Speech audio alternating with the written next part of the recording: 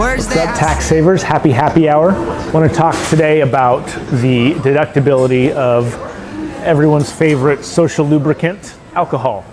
The rules as far as alcohol goes when you writing off your drinks is the same as meals. So if you're going and meeting for a potential client or a current client or anyone related to a business purpose for drinks, those drinks are deductible as long as the same rules qualify for if it's a meal that's deductible. So you can't throw your college kegger and write it off because it'd be hard to justify that is a full business purpose, because it's got to be within the realm of what's considered ordinary and necessary.